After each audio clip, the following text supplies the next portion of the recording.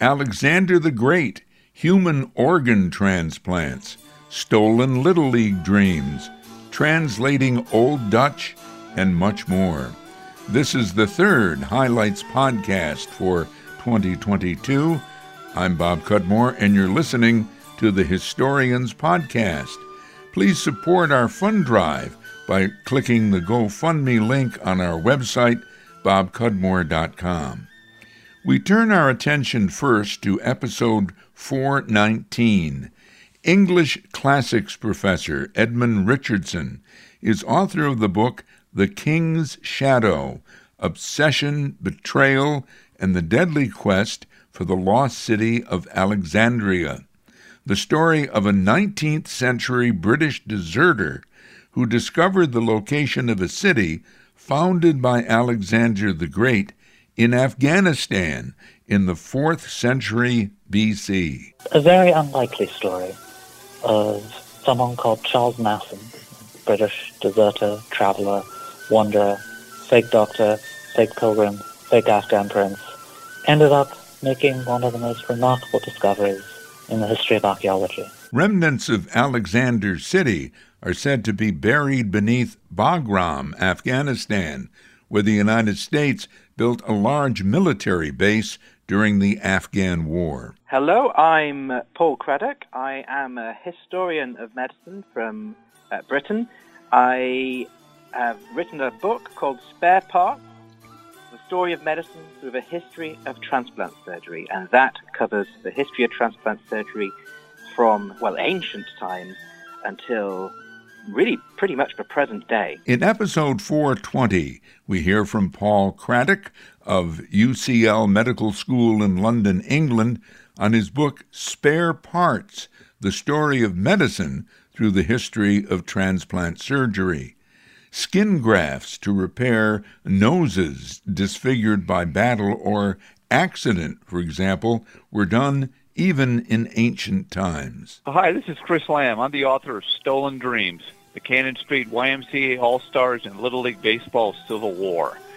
This book is about 11 and 12-year-old black kids who live in Jim Crow, Charleston, South Carolina in 1955. They're playing on an all-star team in the first black Little League in South Carolina. And their coaches tell them they're going to keep playing as long as they keep winning. Now, this is a thrill for these kids because many of them, if they live in poverty, most of them have outdoor toilets. They have to deal with all the humiliations of Jim Crow South. And here they have a chance to play the white kids in baseball. As long as they keep winning, they can go all the way to every kid dreams of playing in a Little League Baseball World Series in Williamsport. Unfortunately, this doesn't happen. Their dreams are stolen, and their souls are forever scarred. Episode 421 features Chris Lamb, a journalism professor, author of Stolen Dreams, the 1955 Cannon Street YMCA All-Stars and Little League Baseball's Civil War. The Cannon Street All-Stars became a national story for a few weeks, but then faded and disappeared as Americans read of other civil rights stories, including the murder of 14-year-old Emmett Till in Mississippi and the arrest of Rosa Parks for refusing to surrender her seat to a white passenger in Alabama. The Cannon Street All-Stars spent decades trying to forget what happened to them in 1955, telling people why their story matters and why they should be remembered, like the generations of other blacks who lived invisible lives, not just in Charleston, South Carolina, but elsewhere in America. This is Charles Gehring, director of the New Netherland Research Center, which is in the New York State Library on the 7th floor near the main desk. I've been translating Dutch records for 40-some years. These are the original records of the Dutch colony here in the 17th century. I'm also busy promoting people's knowledge of Dutch heritage in the area. So it's not just a translation project, but a dissemination project as well. and an education project. We try to make people aware of the unique area that they live in the Hudson Valley and Mohawk Valley. In episode 423, Charles Gehring tells us how he's been translating Old Dutch language documents from the 17th century New Netherland colony. Gehring is director of the New Netherland Research Center at the New York State Education Department in Albany. In 1994, Her Majesty Queen Beatrix of the Netherlands conferred a Dutch knighthood on Fort Plain native Charles Gehring. Part German, part Italian, Gehring was born in his grandmother's house in Fort Plain. His family moved to Nelliston after World War II. His doctoral dissertation was a linguistic investigation of the survival of the Dutch language in colonial New York. Old Dutch is hard to understand, even for people fluent in modern Dutch, and many of the surviving handwritten documents are barely legible. In the 1990s, Gehring and William Starna, a longtime friend originally from St. Johnsville, translated their own book, Harman Meinderts Vanden Bogaerts Journal, A Journey into Mohawk and Oneida Country, 1634-1635. Vanden Bogaert was a Dutch barber surgeon who lived in what we call Albany, what was then called Fort Orange. He was the first European to document a journey through the Mohawk Valley. His journal makes the first printed reference to the Iroquois Confederacy of Nations.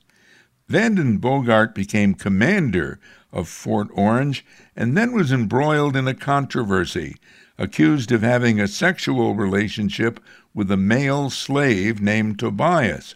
Vanden Bogaert was charged with sodomy, a capital offense. He fled to Indian country. A bounty hunter caught up with him at an Oneida longhouse, and in an exchange of gunfire, the longhouse was set ablaze and destroyed. Vanden Bogaert was taken back to Fort Orange. He escaped again when a sheet of floating ice badly damaged the fort. However, he then drowned in the Hudson River. Ironically, the penalty for sodomy was drowning. Gehring said, "If you were to write all this in a novel, it would seem too absurd." More to come in this Highlights episode: an Erie Canal balladeer, the birth of Wall Street, grandfather's tools, and Hudson Valley history. Hi, this is David Brooks from Schoharie Crossing State Historic Site. We're going to be talking about how Killboy was here, the Erie Canal balladeer. David Brooks is the education guy at Schoharie Crossing State Historic Site. Your title's more formal than that. What is it? I go with Education Director here at Schoharie Crossing. And maybe a brief word as we start about what is Schoharie Crossing. It really is a crossing of the Schoharie Creek by the Erie Canal? Schoharie Crossing is a New York State Historic Site, and we are predominantly an Erie Canal site, talking about the original Erie Canal crossing through the creek, and then we're really well known for the remains of the Schoharie Creek Aqueduct, where the canal crossed over the creek.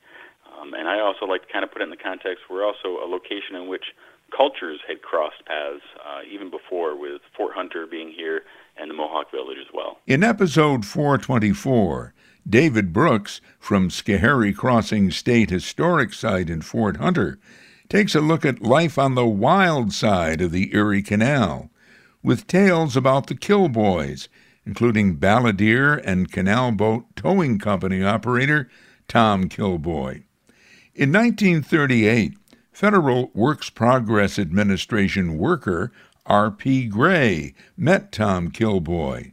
Killboy was interviewed in his apartment in West Troy, today's Watervliet.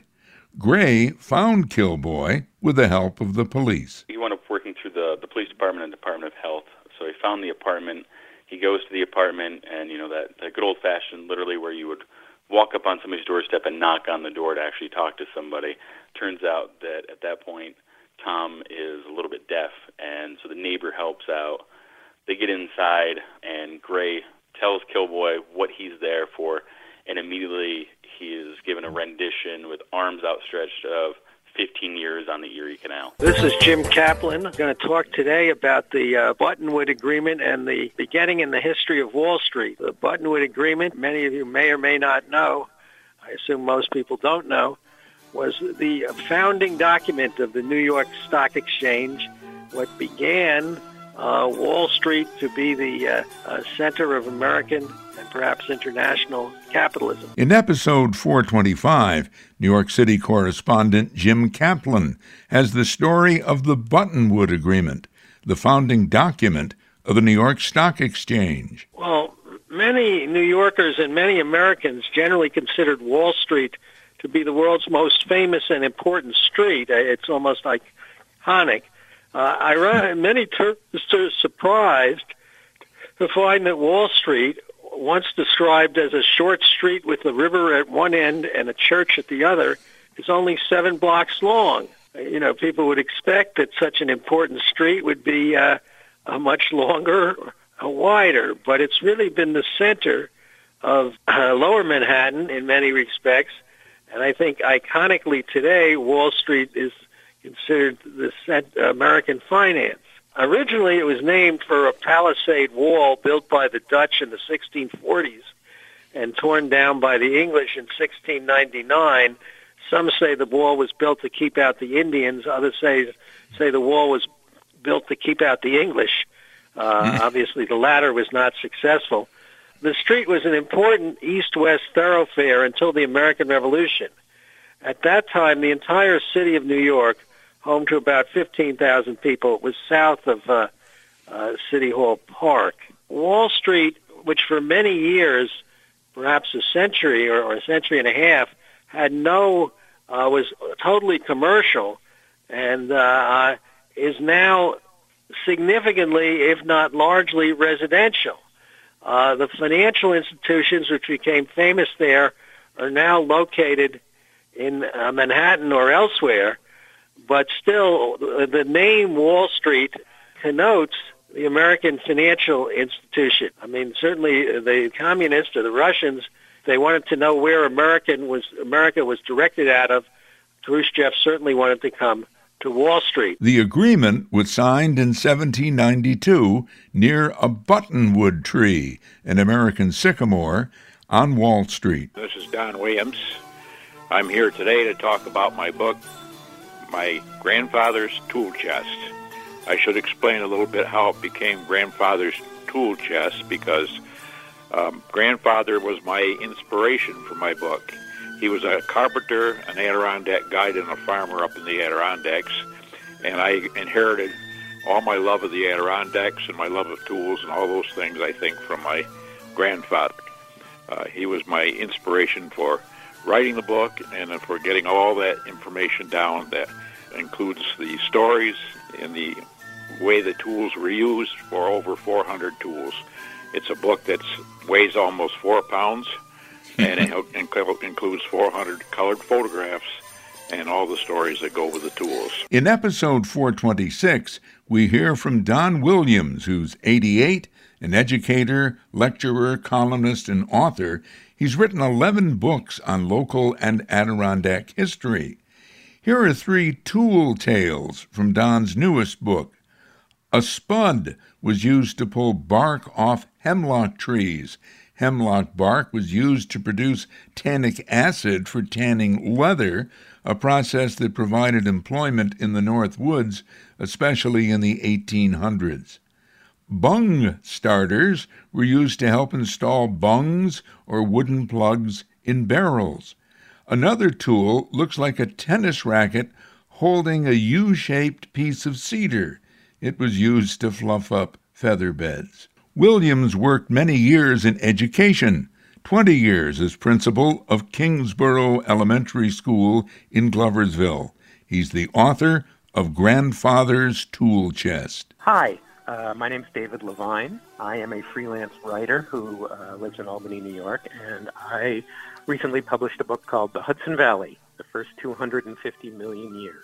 This is a collection of articles and essays that I wrote over the last decade or so as a contributing writer, mainly for Hudson Valley Magazine and Westchester Magazine. Also, there's a couple of things I did for some other magazines as well, but they're all about the Hudson Valley. I trace the history of the region all the way back to when dinosaurs ruled the earth, through the Ice Age and what that left behind that made the Hudson Valley what it is, through the first native peoples to inhabit the land, and then, of course, through European contact and colonial times, the American Revolution, and all the way through to modern times. Episode 427 features Albany journalist David Levine, author of The Hudson Valley, The First 250 Million Years. His book explains how Hudson, New York, for a time, was part of the whaling industry. Exactly. That was one of the most interesting stories that I ever reported either. I too did not know that. But, in fact, Hudson, New York was essentially a farm community of about 10 families around the time of the Revolutionary War, until the British sort of put a block on the whaling industry out of New England. With the business sort of shut down, a bunch of Nantucket whaling executives, if you will, started looking for a place where they could send boats out, where they could escape, the British blockade. And they sailed up and down the northeast coast and eventually all the way up the Hudson River until they came to what they renamed as Hudson, New York. It had a bay that was deep enough to put their whaling ships. So they bought the land from the patroons, and they essentially built a company town from scratch. Like I said, it was just farmland, and they laid out a grid of streets. They brought in all the businesses that whaling needed, like rope makers and sail makers and blubber boilers. There were more than a few saloons, of course, to keep the men happy. And yes, for about 60 years, Hudson, and to a lesser extent, some of the other towns up and down the valley, were a very important whaling center for America, when whaling was, one of the biggest, if not the biggest industries in the world. David Levine also includes stories about Alexander Hamilton, the Mohegans, and slavery in the time of Dutch colonial rule. Still more to come on this 2022 Historians Podcast Highlights episode.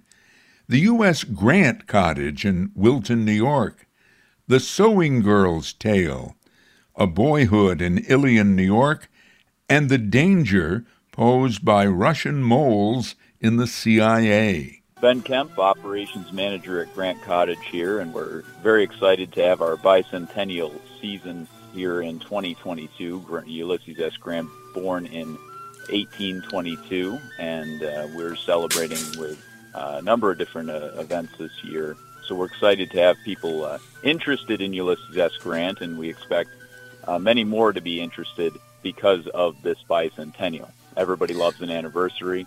So we are on Mount McGregor in Wilton, New York, and it was the final home. The Grant Cottage itself is a historic site that was the final home of Civil War General and two-term President Ulysses S. Grant. And so it's a now just recently, as of 2021, a National Historic Landmark. In episode 428, Ben Kemp from Grant Cottage in Wilton, New York, where Ulysses Grant died after completing his memoirs. Grant was dying from throat cancer and also had lost his family's money in a Ponzi scheme.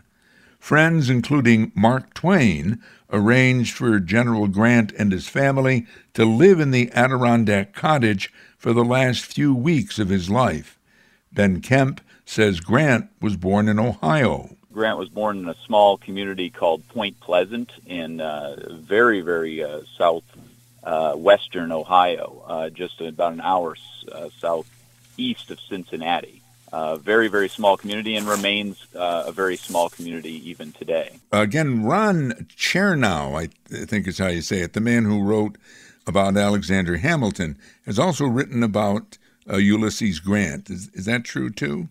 Yes, the Chernow's biography is arguably the most popular biography written in, I would say, the last 2 decades or more as far as book sales are concerned, and it's also generated an incredible amount of interest in the man himself, and has spurred people to learn more about the man than just his military career, and a little bit more about his political career, his world travels, and his personal life. Grant lived at the Saratoga County cottage with his family for several weeks in 1885, finishing his memoirs before his death July 23rd. Hi, I'm John Sweet. I'm a professor of history at the University of North Carolina at Chapel Hill, and I'm excited to be here talking about my new book, The Sewing Girl's Tale. This is the Historians Podcast, and I'm Bob Cudmore.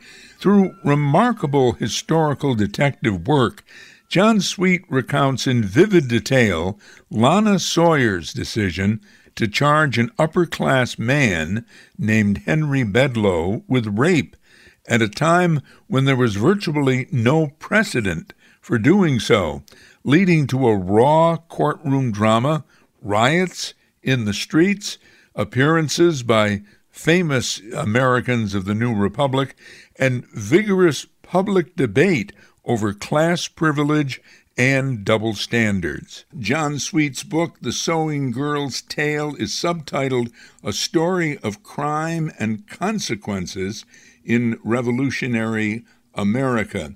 You're talking here about a rape case, and it's the early years of the American Republic. It's still this late 1700s. Couldn't have been the first rape case in the colonies, or was it? This is a book about a young woman of modest means, a 17-year-old sewing girl who faced a terrible decision, whether or not to charge a rich, well-connected man with rape.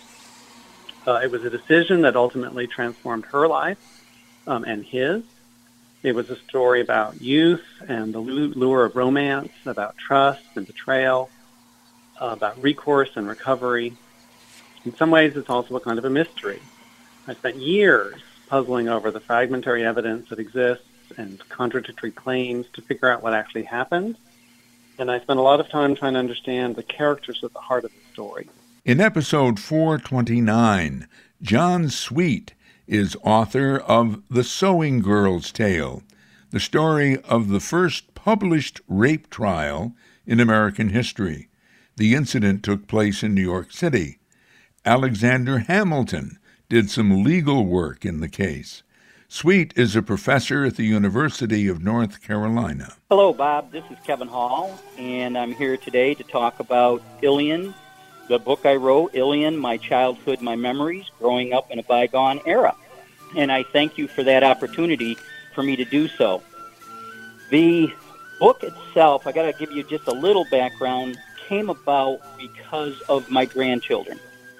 And they had always asked Grandpa, what was it like for you, Grandpa, growing up? I would tell them different stories, and so they said, we'd like to know more. And that kind of led me to the production of my book, sitting down one day and just starting putting my notes down on paper. Pretty soon an outline formed, and then pretty soon I had 100-plus pages, and I just kept going, and as such, I produced the book. In episode 430, Kevin Hall talks about his book about growing up in Ilion, New York. Ilion, My Childhood, My Memories, Growing Up in a Bygone Era. In a memoir following Kevin Hall from age 6 to 13, the book also explores how Ilion in the West Mohawk Valley physically changed over the years. Remington Arms, the gun maker, still employs several hundred people in Ilion. The firm makes assault rifles, and upset with New York State gun regulations, Remington moved its headquarters from Ilion to Georgia. In October 1978, a boat goes aground on the Chesapeake Bay. This incident becomes the focus of my new book, The Spy Who Knew Too Much. What happens on that day is when the Coast Guard goes to investigate this boat that's gone aground, they find bullets scattered on the deck. They go below into the galley and they find top secret documents, and they find a burst transmitter, which is used for communicating with satellites. But there's no sign of the boat's owner, John Paisley, a former CIA official. What's happened to John Paisley and why he has disappeared or perhaps committed suicide becomes the focus of an investigation of the hero of my true life book, Pete Begley, a former CIA officer. In episode 431, former New York Times investigative reporter Howard Bloom explores the danger posed by the suspected infiltration of America's Central Intelligence Agency by a series of Russian moles or Russian spies through the years. It's a very combustible atmosphere inside our intelligence agencies, and it would be sort of ludicrous, except it is the safety of the nation. Our national security is at stake, and lives in the Ukraine are also at stake. And it's often reported that Vladimir Putin was a KGB agent, right, at one time in his career. So he's very supportive, I would imagine, of whatever it is the KGB is doing. Or it's not called the KGB anymore, is it? No, but it's just a change of names, but the practices, the names change, but the actions stay the same. And the KGB has been running something called Department 13. And this is the one that sends over defectors here, but they're really dispatched agents to infiltrate our intelligence services. They're sent over here on a mission, and they're spreading disinformation. They're spreading lies that they want us to believe. And this is something that Putin was involved in, and he's still doing. And you can see how aggressive Putin's KGB is. They're going to England, and they're poisoning ex-agents. And you have to believe that this continuum of treason is also happening here too, that they're trying to infiltrate and succeeding in infiltrating our intelligence agencies. The Russian spy agency, maybe to call it that, is better run than the CIA. And why would that be? Wouldn't they have some of the same problems that the CIA faces with, this one's a defector, this one's a mole? They have some of the same problems, but they're more a regimented organization. I mean, the thing about getting traitors, there are greedy people all over the world, and any Russian or Americans. It used to be that the Russians had a greater sense of loyalty than Americans. Americans were interested in maybe making a buck. They thought they could sell their secrets. The Russians were more loyal. What will be interesting in the months ahead, after the invasion of Ukraine, many KGB spies are rethinking what Russia is doing. And so there are going to be more defectors approaching the CIA. However, that's also an opportunity for the KGB to pass on false defectors. So the CIA really has to be on alert. It's a unique situation where we're living in, because there will be this surge of KGB or SVR, as they are now, defectors, but you really have to question them if they are valid defectors. Howard Bloom is author of the nonfiction book, The Spy Who Knew Too Much. So there you have it, excerpts from 12 recent podcasts. You can find our podcast archived on bobcudmore.com, our website. And when you're on the website, click on our GoFundMe link to help support the Historians Podcast, to which you've been listening. I'm Bob Cudmore.